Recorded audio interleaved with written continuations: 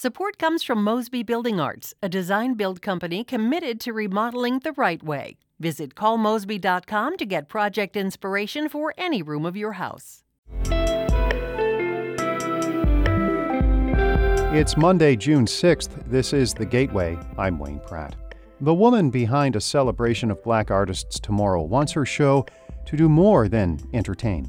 Even as we celebrate the music of Black people, the Black person is still relegated to the other. But I really want to inspire people to become ambassadors of empathy. Homegrown opera singer Adrienne Danrich will speak with St. Louis Public Radio's Jeremy Goodwin in just a few minutes.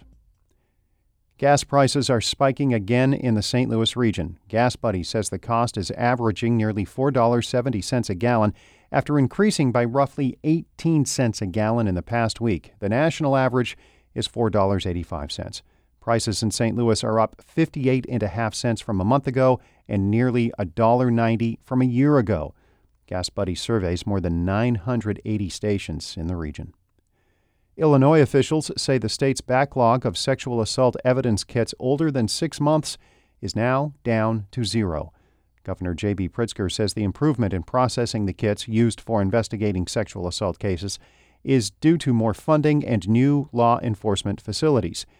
Carrie Ward of the Illinois Coalition Against Sexual Assault says the state has made progress, but she'd like to see the turnaround time to process a kit drop even further. We must continue to address the barriers, both internal and external, that prompt us to recognize 6 months or 180 days as cause for celebration, because 6 months is still a long time for survivors to wait. Illinois still has backlogs of DNA evidence kits used to investigate other crimes, but officials say those buildups have decreased as well, some by up to 90% since 2019.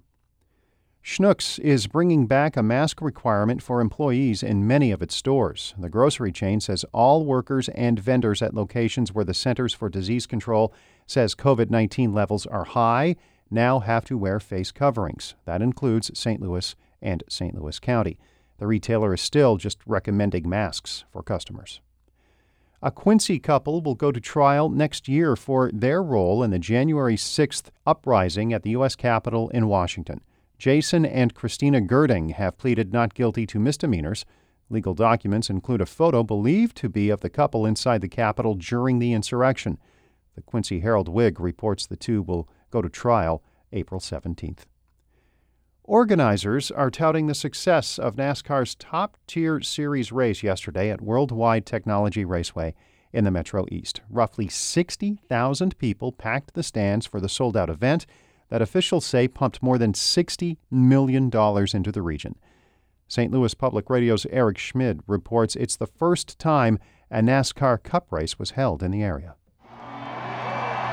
A sold-out crowd packed the bleachers for the start of the 240-lap race.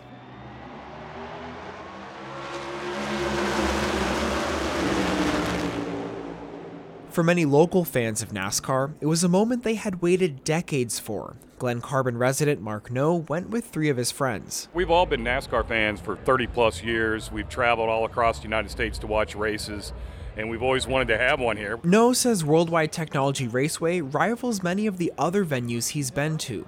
He says the track is competitive, making for an exciting race. In Madison, I'm Eric Schmid, St. Louis Public Radio.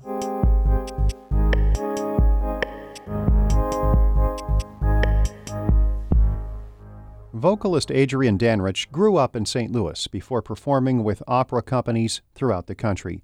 She leads local musicians tomorrow in Music as the Message, Sing On, at the Grandel in Grand Center.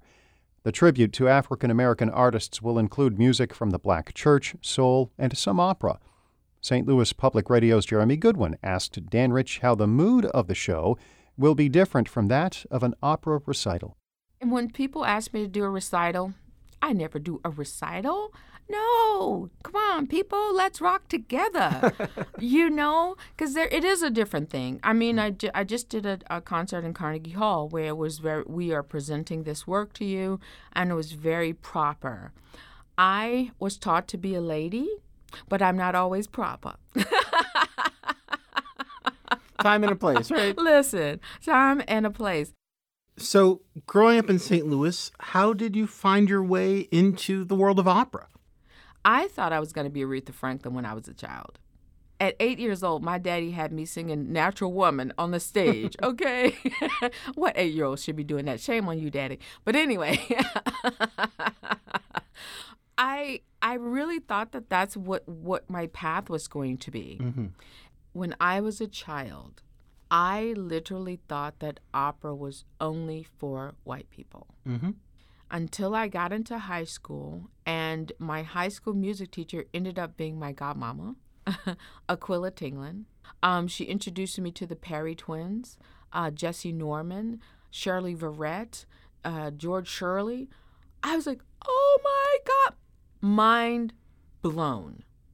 I had no idea at all. About the lineage of great black artists in this field. Leontine Price. Yeah. You know, when I first heard Leontine Price sing on that commercial for the United Negro College Fund, my mother would say, stop singing that song. Reaching for a dream that's past tomorrow. Another generation's a-coming on. She had this turban on her head, and she was just so regal and just beautiful. And I was like, I want to do that. I knew that that's where I was going. Hearing you talk about this, I have no doubt that there are little girls out there who are having a similar experience who are saying, I like what she's doing, and I can do that too. Thank you. It's taken years to get to where I am now, to get to be in a spot where you say, I'm going to sing what my heart tells me to sing. Is there one song on the program for Music as the Message that just had to be there? Yes. It happens to be a song that I wrote. It's called Breathe, and I wrote it out of pain. After the murder of George Floyd, I was awakened at 4 a.m. I went in the kitchen with my phone because my husband was asleep, and I whispered this song into my voice recorder. And as the sun was coming up, I finished the song. Oh, time and time and time again, you've shown me I don't matter. Ah, but can't you see? I can't breathe.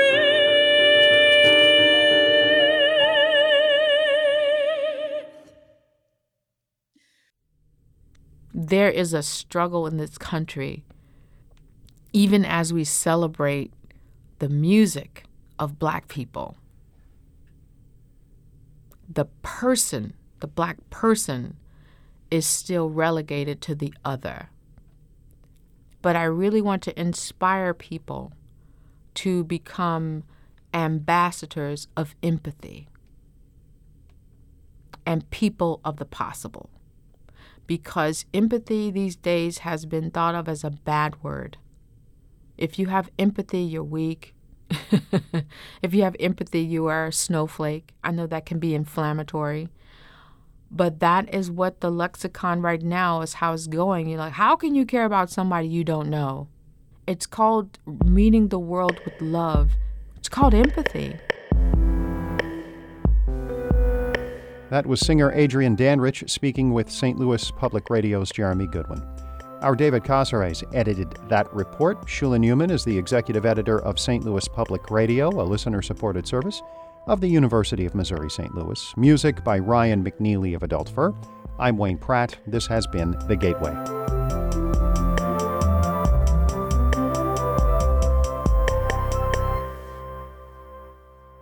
Support comes from Missouri Forest Products Association, committed to sustainable and sound conservation of the state's forests, which support more than 41,000 Missouri jobs, resulting in a $10 billion industry.